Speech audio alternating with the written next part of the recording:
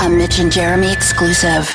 Are you ready? On air. How you doing? Online. You ready to have a good time? On your smart speaker and wherever you stream.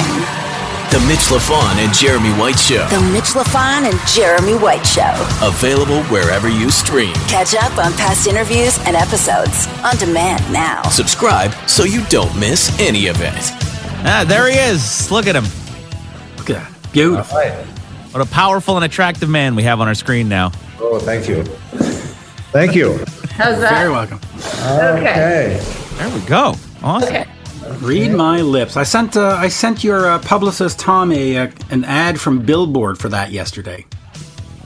Oh, you did? Yeah. For, Let me show it to him. Sorry, let me just show I him. don't think I looked at. He didn't look at his emails yet. Yes, here, I'll show you. Here's my phone. Yeah, I pulled that out of Billboard yesterday as a it was from October of '84, I believe the ad was from. Yeah. Right. So I 84, scanned it and that's I sent it over. I scanned it and sent it over to Tom. And Well, but what's weird about it is it says you'll laugh your lips off. It's not a comedy album. Yeah. But that's the ad. Did I send it to you too, Jeremy? Yeah, I got it.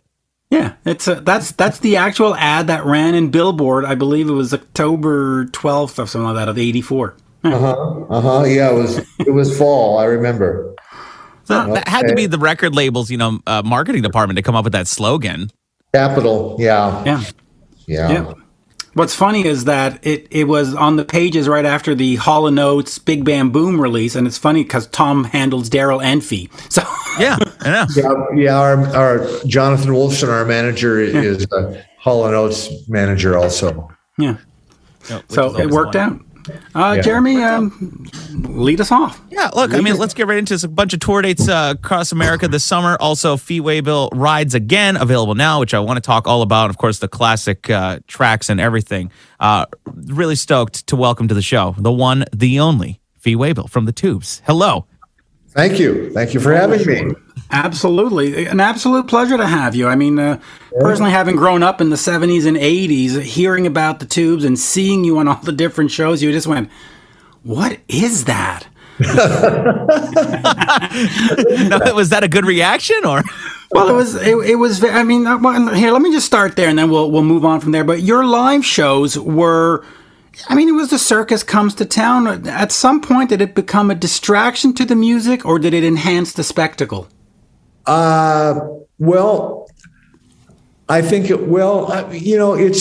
it's I mean, we were all about the art. And and Prairie was an artist and I was an actor. And then we found Kenny Ortega and then we found Jane Dornacher and Leela and the Snakes. And we had all of these artistic people and we wanted to do a big show. We wanted costumes and sets. It did, I believe, end up taking away from the music because, in those early years, it was all about the big show, and our reputation was, oh my God, it's a live show that you will not, it Right. makes Ringling Brothers look pathetic, and and we didn't sell a lot of records because people would come to the show, and even though the musicians were exceptional, and we had great vocals, and we had great production, we had great guitar players, we had a great drummer,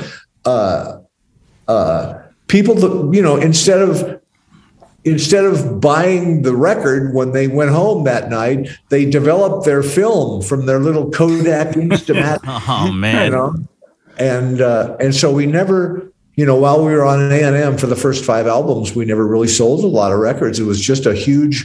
I mean, we were doing great live and had big. I mean, we would tour every year. We'd go out in April and we'd tour until December nonstop. And live in a bus the entire year, and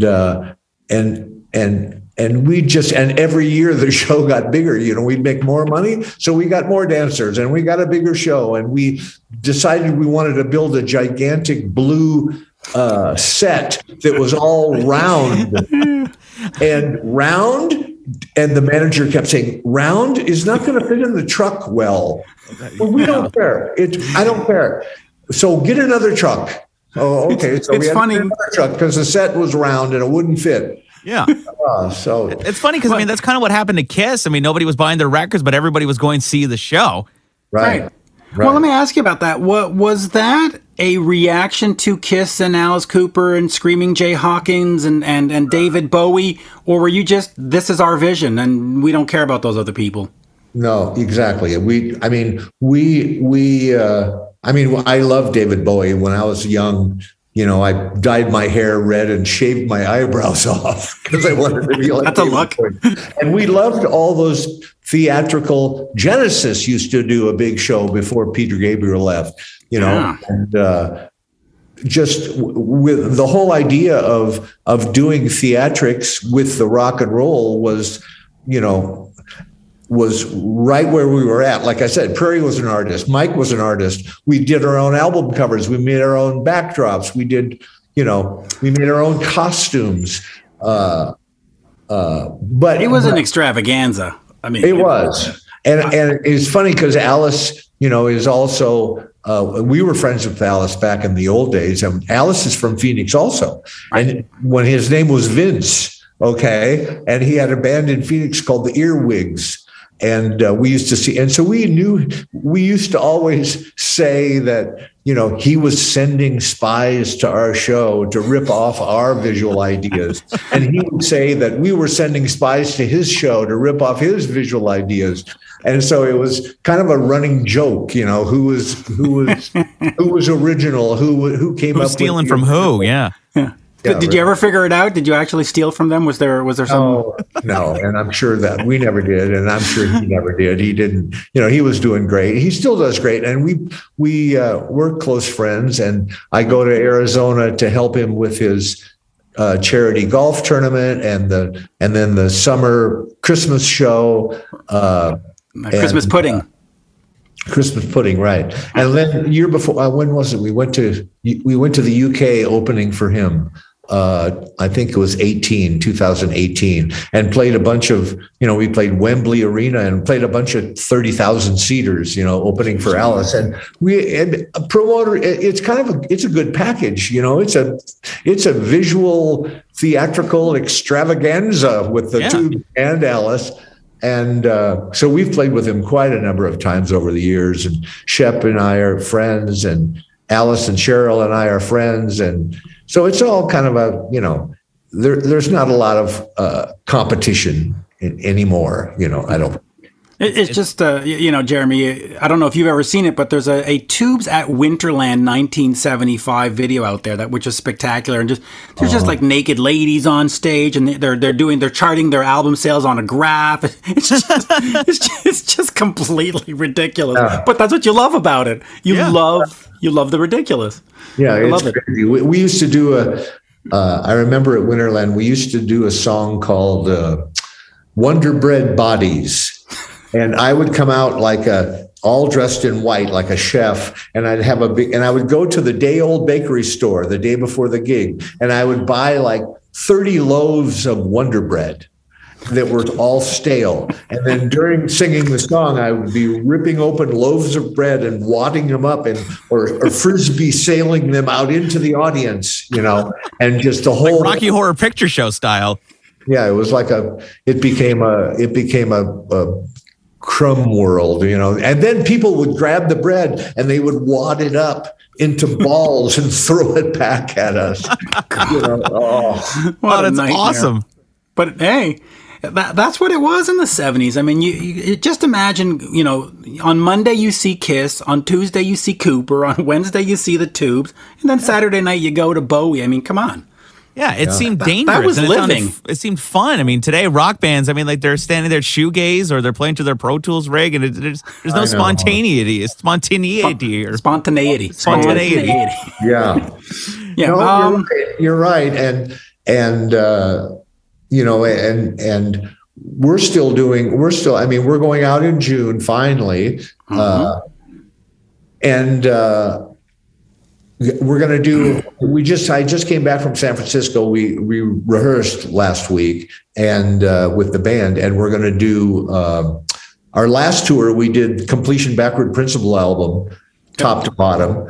And we were doing that in 2019, kind of when the pandemic hit, and 2020, no gigs at all. And then 2021, in like October, we went back east and did, I don't know, 10 or 15 shows. And then then Omicron hit.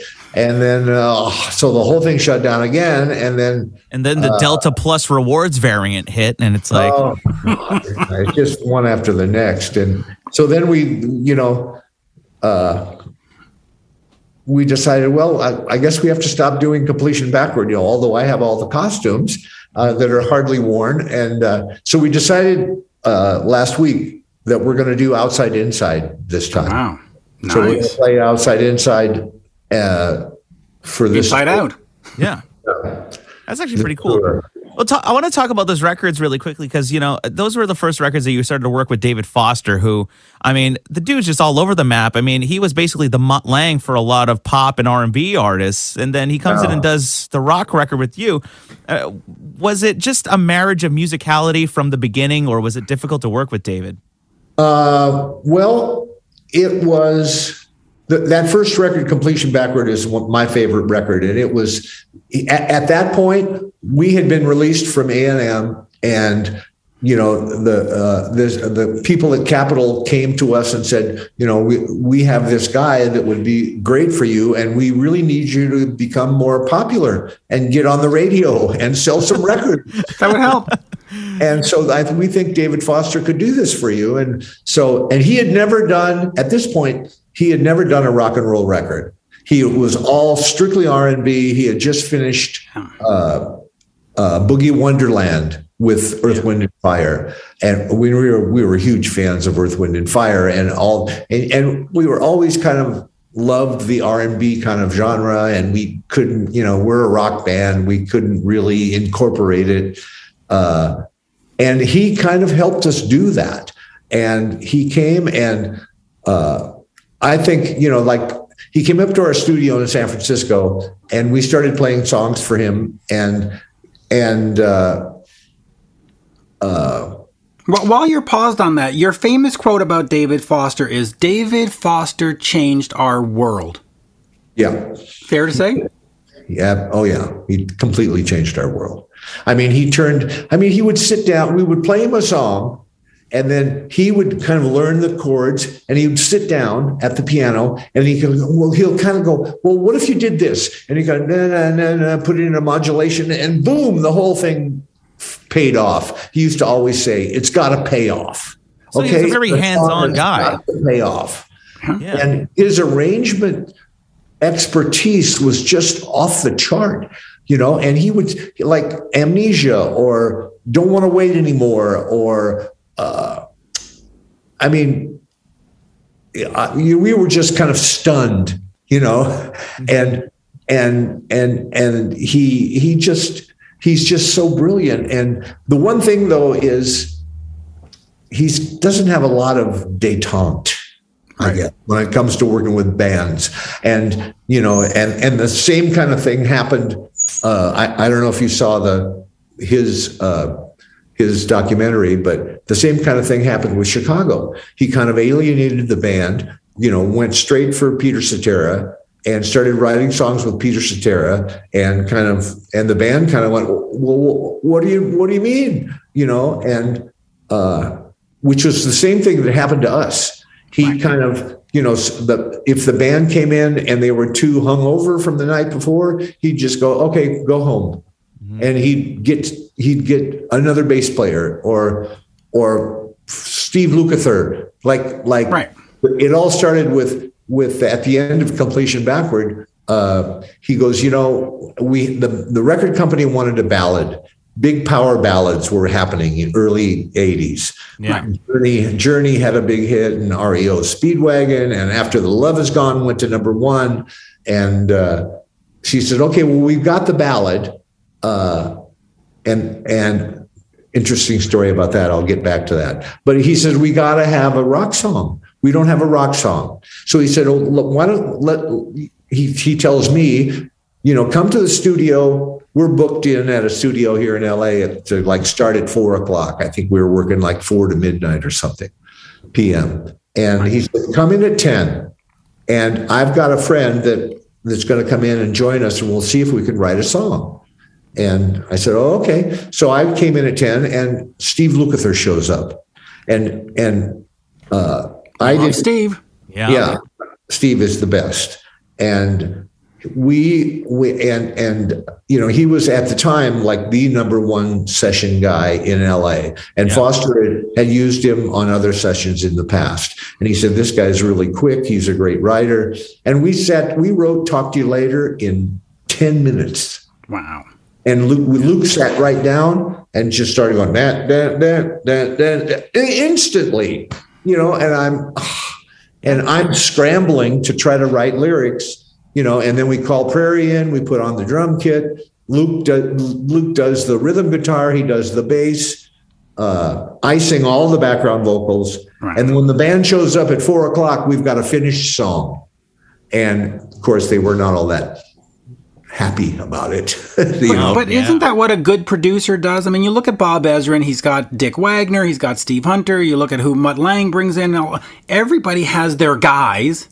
And that's sort of their job. The record company's like, listen, we got a budget. Let's get this done. And they bring in their guys. I mean, that's... Right, exactly. That's what happened. And it was kind of any means to get to the end. Mm-hmm. Yeah. And that's how he kind of, we did that. Talk to You Later was a big hit. And went to number one in like 17 countries or something. It was never actually a single in the United States, but it was on number one on the rock chart at Billboard. Wow. And then we did. Then the next record, Outside Inside, same thing. He said, "Okay, let's meet with Lukather," and we wrote "She's a Beauty" in 15 minutes. And so the band is even more.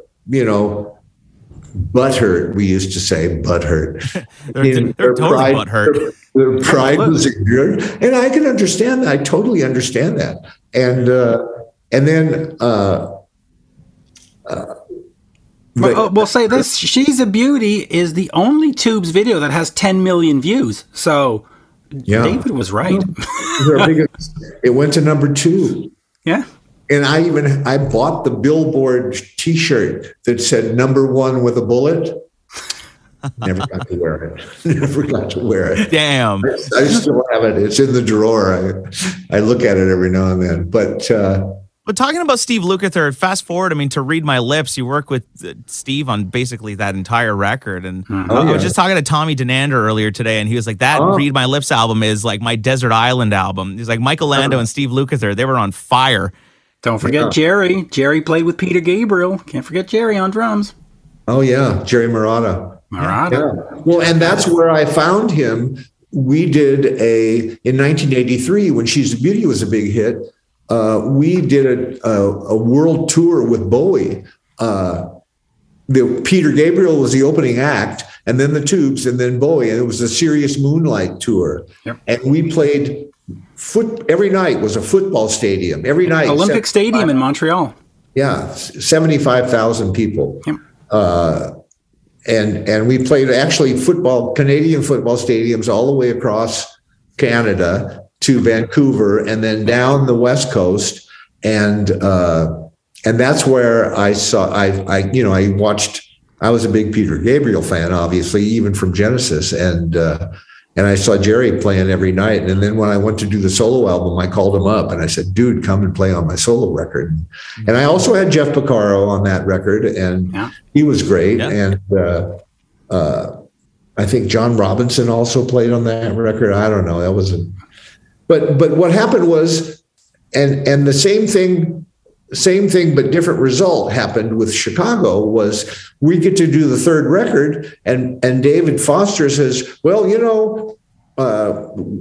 we've had big hits here with writing with me and Luke and Fee, and so we want to do a whole side of just us, and you guys can do whatever you want, and the band just flipped out and went, no, dude, we're a band, you can't do that. And so they shot down David Foster for the third album. And whereas he did the same thing to Chicago, only Chicago didn't shoot him down. Chicago just backed off and let him do his thing. And that record sold, they went from selling 50,000 albums to 7 million. Well, I mean, Kiss and Bob Ezrin, Peter Gabriel and Bob Ezrin, Pink Floyd and Bob Ezrin. I mean, I know. That's why you pay those guys the money, because they know what they're doing. So sometimes you just got to, excuse the language, you just got to shut up and do it. I know you have to just swallow your pride, but we didn't. Yeah. We didn't. And that's what ended up, and I flipped out. And that was kind of, they went back to Todd Rundgren, who had done the last record on A&M, Remote Control, to do Love Bomb, the third record on Capitol, which was a disaster. And Capitol released us, and I quit. I told them, I said, you can't do this. He's the greatest guy we've ever worked with, and I'm going to quit the band and they went, yeah, right. I don't think so. and so they went ahead and boosted him. And then at the end of that Love Bomb tour, I left. I said, okay, well, I told you I'm leaving. And so I left the band and moved to LA, and which is where I still live here. Yeah. And then I mean, it's funny how things happen, but I had met Richard Marx in a session doing Outside Inside, recording She's a Beauty, actually. And he said, hey, let's write some songs. I'm a songwriter. I'm trying to play songs with other artists. And I went, oh, okay. And so I wrote, he said, I love your lyrics. And so I wrote some songs with him, and we got some songs, we wrote a *1 song for Vixen. Yeah. Edge of a Broken Heart. Come on. You can't beat that. And so no, I was in heaven. I was living in LA in a little crappy apartment, just pretty much hanging around waiting for the mailman to show up with a publishing check. Wow. And then Richard said, well, I think I want to be an artist. And so he got himself a deal at Manhattan. And then I wrote a whole bunch more songs with him for all of his records. His first record sold 3 million albums. And so actually we've been best friends now for 39 years. Good. Wow. We've been best friends, and I've written with him forever and on every record. And he moved out here. He lives in the Valley now. He lives out here in Los Angeles. And I just saw him last week, actually. Went for a big hike together. He lives in the hills out in the Valley, and he's with Daisy Fuentes, and she's a sweetheart. And my wife Elizabeth and Daisy get along really well, and so we hang out. So that's awesome. It's pretty cool. It's pretty cool. And then obviously history continues, and we got back together. The Tubes got back together about 94, so about 8 years later. And they called me up and said, you want to get back in the band? And we got an offer we were pretty big time in Europe and the UK. And we got an offer from a German promoter that said, I have a tour for you in 94, and we've got 65 shows. But only if Fee is in the band. And so they called me up. The power of Fee. Yeah, the power of Fee. And he said, if you want to get in the band, we got this huge tour offer. And I said, yeah, okay. I think I'm kind of my anger is kind of worn away after 8 years. Was there a little more gloating to it than that, though? Was there like, oh, really? It came crawling back to you. Yeah, you need me now? Really? Really? Okay. And so we got back together, and gosh, it's been, now what? It's been 28 years on the second time around. Wow. So that's amazing. And rides again. Yeah, we have a great time when we play, and something. I mean, it's not like it's not like I call up and talk to them every day and hang out or anything. I mean, they all still live up north, and I live in LA. So, but there's something magic that happens, and I can't really explain it. But when we all get together and we start to play, something magical happens. And chemistry. It's chemistry. Yeah. And, the dopamine starts flowing, and I get the Quaaludes big shoes out, and we're off. Does David Foster get a laminate for any show that he wants to, or is that still a matter of discussion with the band? No, I'm cool with David. He can come on by anytime. There we go. He lives in LA. I saw him just the other day. Where did I see him? At a restaurant, I think. Craig's, some restaurant in LA. I saw him at a restaurant with his fifth wife? Something like that. I can't keep track. I don't know. Actually, speaking of Craig's, I've always wanted to go. Is it good? Oh, yeah. He was the chef for, you know the story, right? He was the chef from Dantana. Oh, really? And bailed and started his own restaurant. It's great. Yeah. Although I like Dantana better. That's our kind of go-to restaurant. It's right down the hill from us. Oh, okay. I like Dantana a lot. Wow. Just real quick, I mean, talking about Richard Marx, and you're essentially a love affair of nearly 40 years. You got the new record. Right. He and I wrote my latest solo album. Right. Rides Again. And we started that record, maybe like 2014 or something. He used to live in Chicago, and I used to go to Chicago, and he has 3 sons, right? You know that. Mm-hmm. Jesse, Lucas, and Brandon, and who are all my godsons. And so when they were kids, for years, every summer I'd go to Chicago and we'd do a boys' trip. And nice. Most of the time we get in the car. They had a cabin. His father had a cabin in Minocqua, Wisconsin, which is way up in the north woods of Wisconsin. Right. And we would drive up to the cabin with the boys and just curse all the way up there. Because they weren't allowed to curse at home because, their Cindy wouldn't handle it. And so I said, okay, well, we can curse all the way. Just don't tell your mother, but you can curse all the way up there. And, it was really great. And then, so we would go up there for a week and hang out in Minocqua and go horseback riding and go-karting and fishing. And, we would just do this boys trip every year. And as they got older, we kind of did more, we did like whitewater rafting one summer, and we did, different things. And so finally I came up for the summer of 2013 for our boys trip, ostensibly. And the boys kind of went, I kind of want to hang out with my girlfriend. Okay. I don't want to go. And then the other boy went, well, I just got a girlfriend too. And we want to go to the drive-in. So the whole thing really shot down. Right. Yeah. They're all too busy to go hang out. They grew up, basically. Oh, yeah, that's what happens. They didn't want to hang with Uncle Fee. Yeah. And so Richard said, well, let's go. He had a studio there at his house. And he said, let's go in the studio and write a song. Let's hold on. Oh, there's the horses from the lake right now.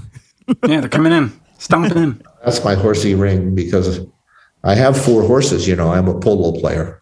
And so I play polo on the weekends with my horses. Oh, nice. So you're writing the song with Richard. So we go to the studio and he says, let's write a song. Let's do a solo album for you. You haven't done, because he was involved in my second solo album, which was Don't Be Scared by These Hands. Right. And he and Bruce Geitch kind of co-produced that here in LA. Yeah. He said, let's write another record. And I said, oh, okay, great. Okay. And so we went and we wrote 4 songs on that trip. Faker, Woulda, Shoulda, Coulda, Promised Land, and Still You on the Inside? No, Meant to Be Alone. Meant to be. No, I can't remember. How Dare You? There you go. Oh, okay. And Still You on the Inside was a song that I didn't write. That was him and Nickelback and Chris Daughtry. Yeah. Yeah, they wrote it for Chris Daughtry and submitted it to him, and Chris Daughtry went, "No, I don't think so." And I just, I had listened. He always sends me the tunes he writes, and the tune, and with Chad doing the demo on this, and oh my God, I just flipped out. I loved it so much, and so when so later we had these 4 songs in the can, and then we didn't get back together again until, gosh, I think like 4 years later, 2018, 2017 or something. I think it was 2018. And we said, well, let's go do it. Let's find some other songs. Let's finish this off. And this was after he had moved to LA. And so we started looking around for songs, and I said, well, I want to do Still You on the Inside. And then there was the other song, Say Goodbye, was a ballad that I wrote for him, and he never put it on a record. He's got a buttload of ballads. Right. I mean, he was the ballad master at one point. The ballad king, exactly. And he never managed to fit that in. So I said, I want to do that one. And then we wrote a couple brand new, Don't Pull the Trigger, Don't Want to Pull the Trigger, we wrote, and Meant to Be Alone, we wrote. And then the other song, Man of the World. He sent me this. He goes, I found this track and I really like it, and I don't know what it's from. And he sent it to me, and I went, gosh, I think I kind of remember this song, but I don't know. And so I started looking through my computer at my list of lyrics. Mm-hmm. And I have a whole folder of lyrics, some that never got made and some that I did in the poetry book and all, And so I put the track on, and then I would go starting with A, and I look at, okay, this song, does it fit in the spaces of the melody line of the instrumental track? No. And then another song, no, nothing again. And so I got all the way to M.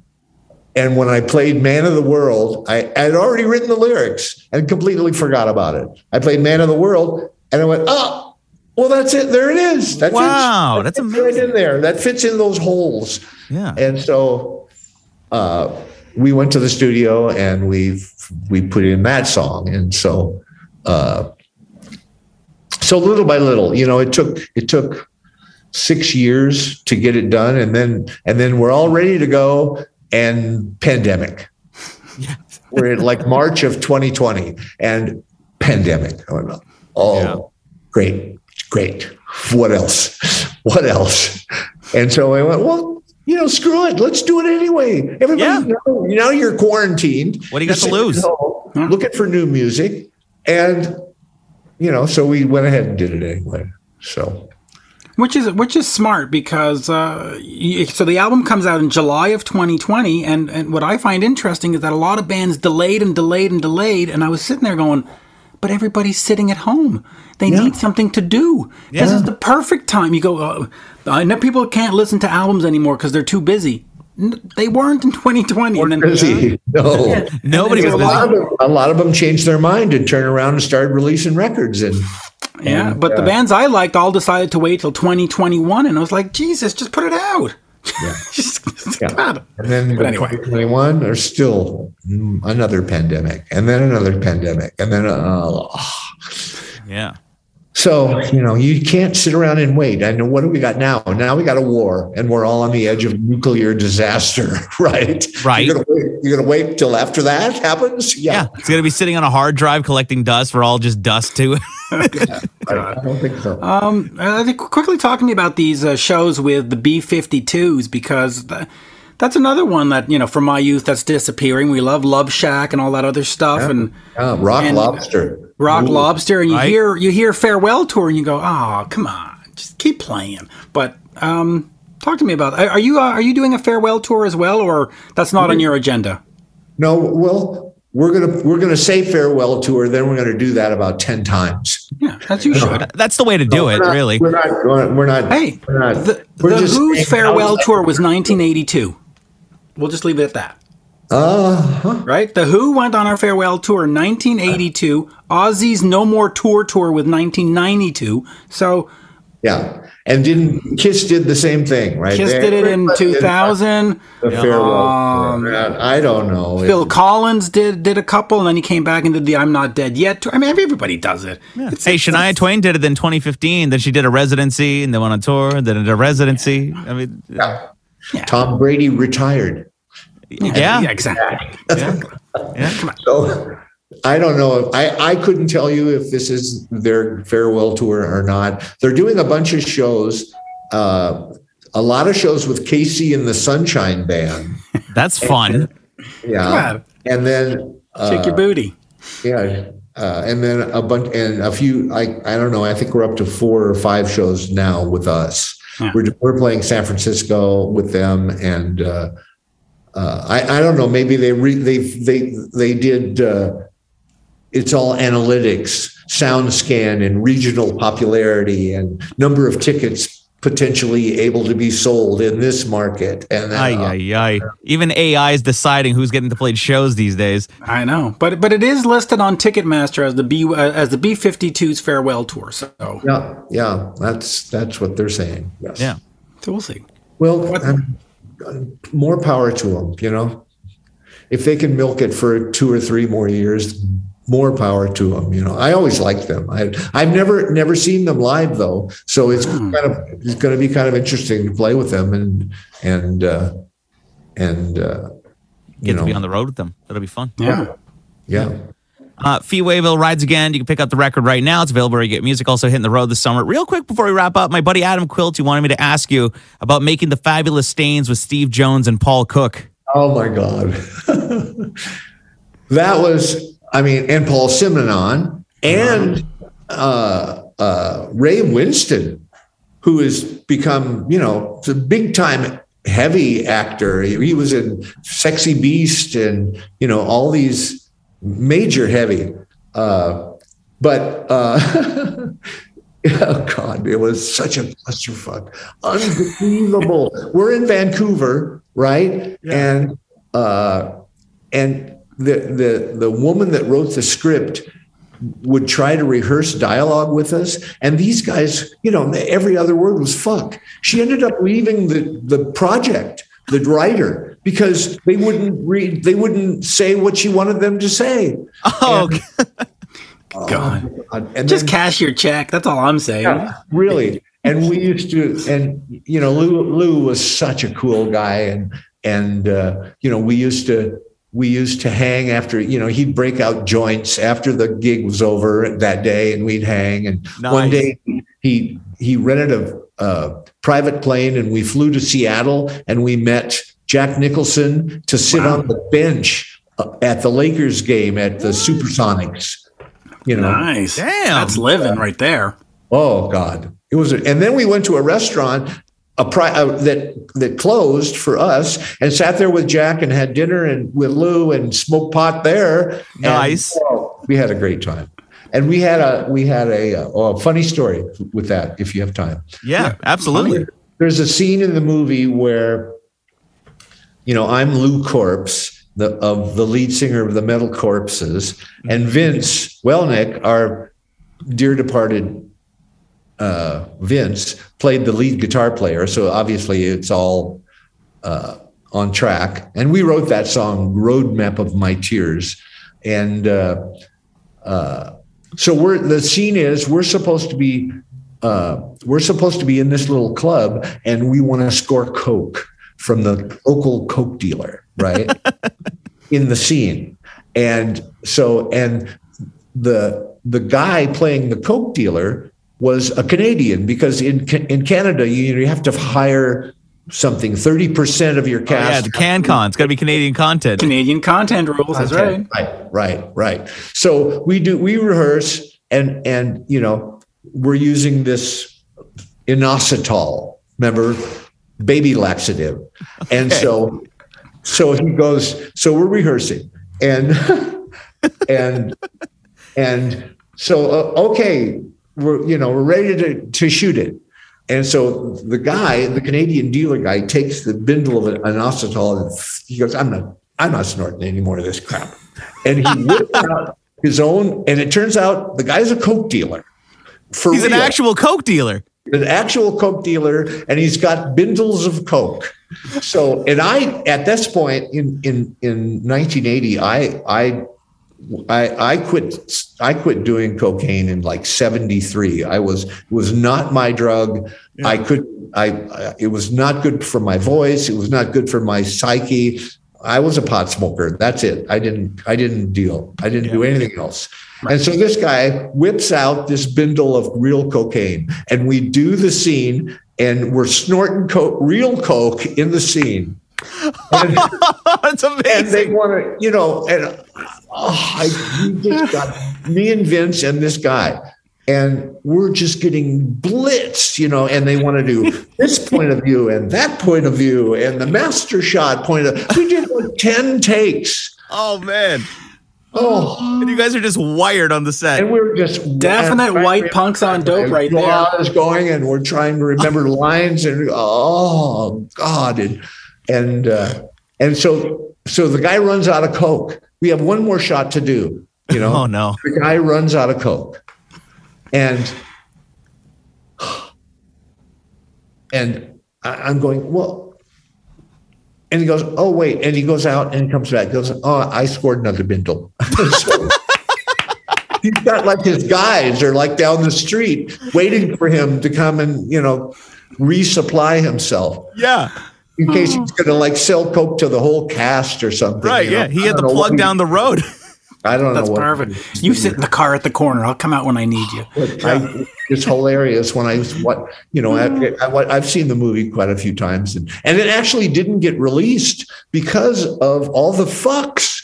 There was like 100. Paramount didn't want to release it because of the language from Paul and Steve, and that's amazing.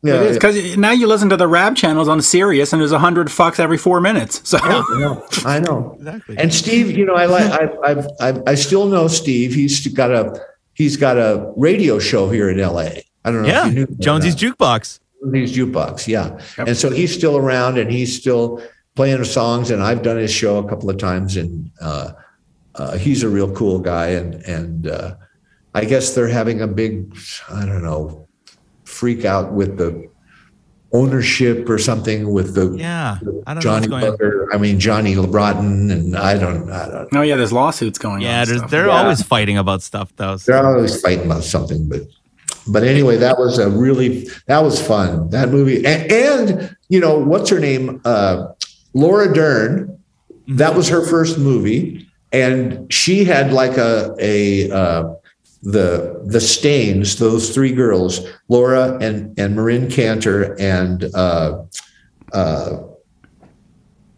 what was her name? The lead girl. I can't remember her name.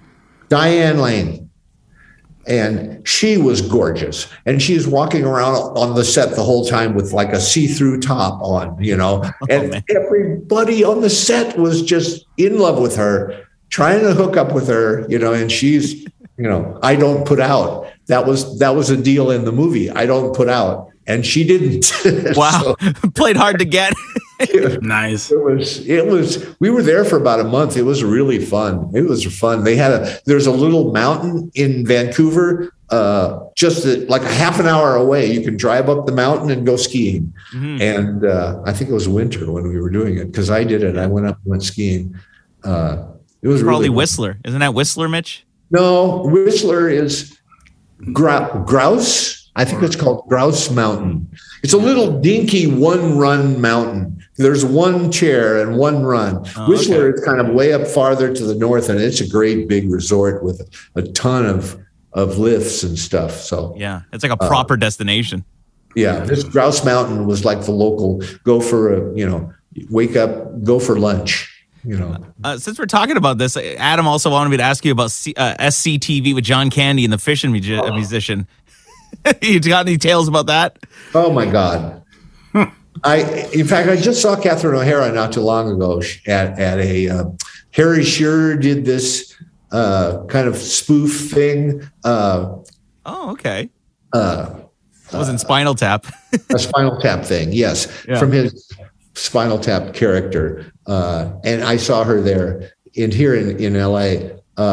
But because we did Talk to You Later, I think, on Lola Heatherton on her bit for the FCTV show. But John Candy, we were going to do The Fishing Musician with John Candy, and we were up there in Edmonton, and we were at a hotel, and they said, okay, well, we'll come by tomorrow morning, and we're going to drive out to this lake that's about an hour outside of town, and we're going to shoot the video for it. Yeah. And so we said, okay. And so it's 6:00.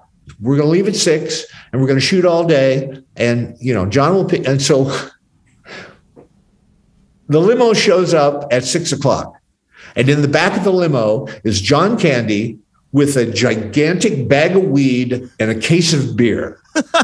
And he's already opened both the bag of weed and the case of beer. So we're smoking dope and driving and drinking beer and driving out to the lake. And the whole way, and so we get in the boats, and we're like pulling up boots on, in various, And then we get into the cabin where we're supposed to play Sushi Girl, and they've got a big pile of fish, gutted trout and rice, a big pile of, and I'm going, well, and he's supposed to sit down, and we're supposed to have like a little chat with him. I said, well, is there, what's the deal? Is there a script or anything? He goes, no, we don't need a script. We're going to ad lib. So it was all improv. And the whole day was ad lib. There's no script. There's no plan. There's no nothing. Okay, go play Sushi Girl, and then come back and sit there, and he starts to talk. I mean, the guy was incredible. That's amazing. So brilliant. And there was not a single thing written down that was scheduled. It was just whatever. Yeah, those are probably the situations where the most creative stuff comes out, though, because it's all just, off the cuff. It's just off the cuff, yeah. And he was so brilliant that way that I guess they figured, well, it's John Candy, and the guy's brilliant, so we'll just let him go. Let him run. Let him fly. Yeah, so that was really fun. Those are great tales, man. Jeez. I love the fact that you had a Coke dealer playing a Coke dealer. And we didn't know until he throws away the bindle of inositol and goes, no, I'm not throwing it. No. We're going to do the real shit. Yeah. Good God. Well, that was the last time. That was 1980. So that was 42 years ago. That was the last time I snorted Coke. Wow. Well, it's probably for the best, because the Coke is terrible these days. God. I wouldn't know. I want to ask you one question. I see all over your biographies and profiles that you worked with Bryan Adams, but I've tried to figure out what album, what song, and I can't find it. Is that? I never worked with Bryan Adams. Yeah, okay, because it says here over here. I don't know where that came from. I have no idea where it came from, but it's not true. Yeah, okay, that's what I figured. So I did all the research, and I could not find it. And I was like, it's not out there. I never produced anything with Bryan Adams or worked with him at all. I've never even met the guy. He's a Canadian. What? I'm not going to Canada to see him. Sorry. But you would love to work with Bryan because he's a big talent. But well, I would actually. We were at an agency a while back, years ago. We were at some agency, Patriot or something, and he was on that, and they said he doesn't ever want to tour. He's not touring. And so I can't remember the last time I saw an ad for a Bryan Adams tour. So he actually tours a lot. He's on tour right now in Europe. He just put out a new record, recollabed with Mutt Lange, and it's phenomenal. Well, he just doesn't tour in the States. It's amazing that Bryan Adams, for all the success, can't really fill seats in the States. He just can't. Yeah. With all those hits, it's crazy. The summer of '69. Oh, I love that song. When he goes to Europe and South America, and he sells out arenas, Yeah, but in the States, one of the last tours was opening for Def Leppard last year, or during the pandemic. He was supposed to go open for Bon Jovi. And yet he goes over to England, and he's headlining Wembley. So you figure out that math. I can't. I don't know. But it's just funny because I was researching stuff, and I was looking at other interviews and other print stuff, and it says Fee Waybill has worked with Bryan Adams, and Fee has worked with Bryan Adams, and he's produced. And I was like, I'm a Bryan Adams fan. No, he hasn't. Yeah. And so I tried to research it, and it comes up zero. I keep saying that, and every time they say it, I went, no, that's not true. I don't know the guy. Never worked with him. Love to, but never. So we'll throw the invitation out there for Bryan. Right. Yeah, it confused me because I have every album. I've followed his career since '84. Oh. I'm like, I don't remember Fee working with him. I'm sorry, but but okay. Who knows? Maybe it was a soundtrack somewhere. But all right, there you go. Thank you, sir. That was a great pleasure. I had a great time. Thank you, guys. I appreciate it. It was really cool. An all-new episode of The Mitch LaFon and Jeremy White Show. Tuesday at noon. Available wherever you stream. Catch up on past interviews, Bonus content, and episodes on demand now. Visit youtube.com/Jeremy White Show. Follow Mitch and Jeremy on Twitter. Yeah, they're verified. @Mitch LaFon and @Jeremy White MTL.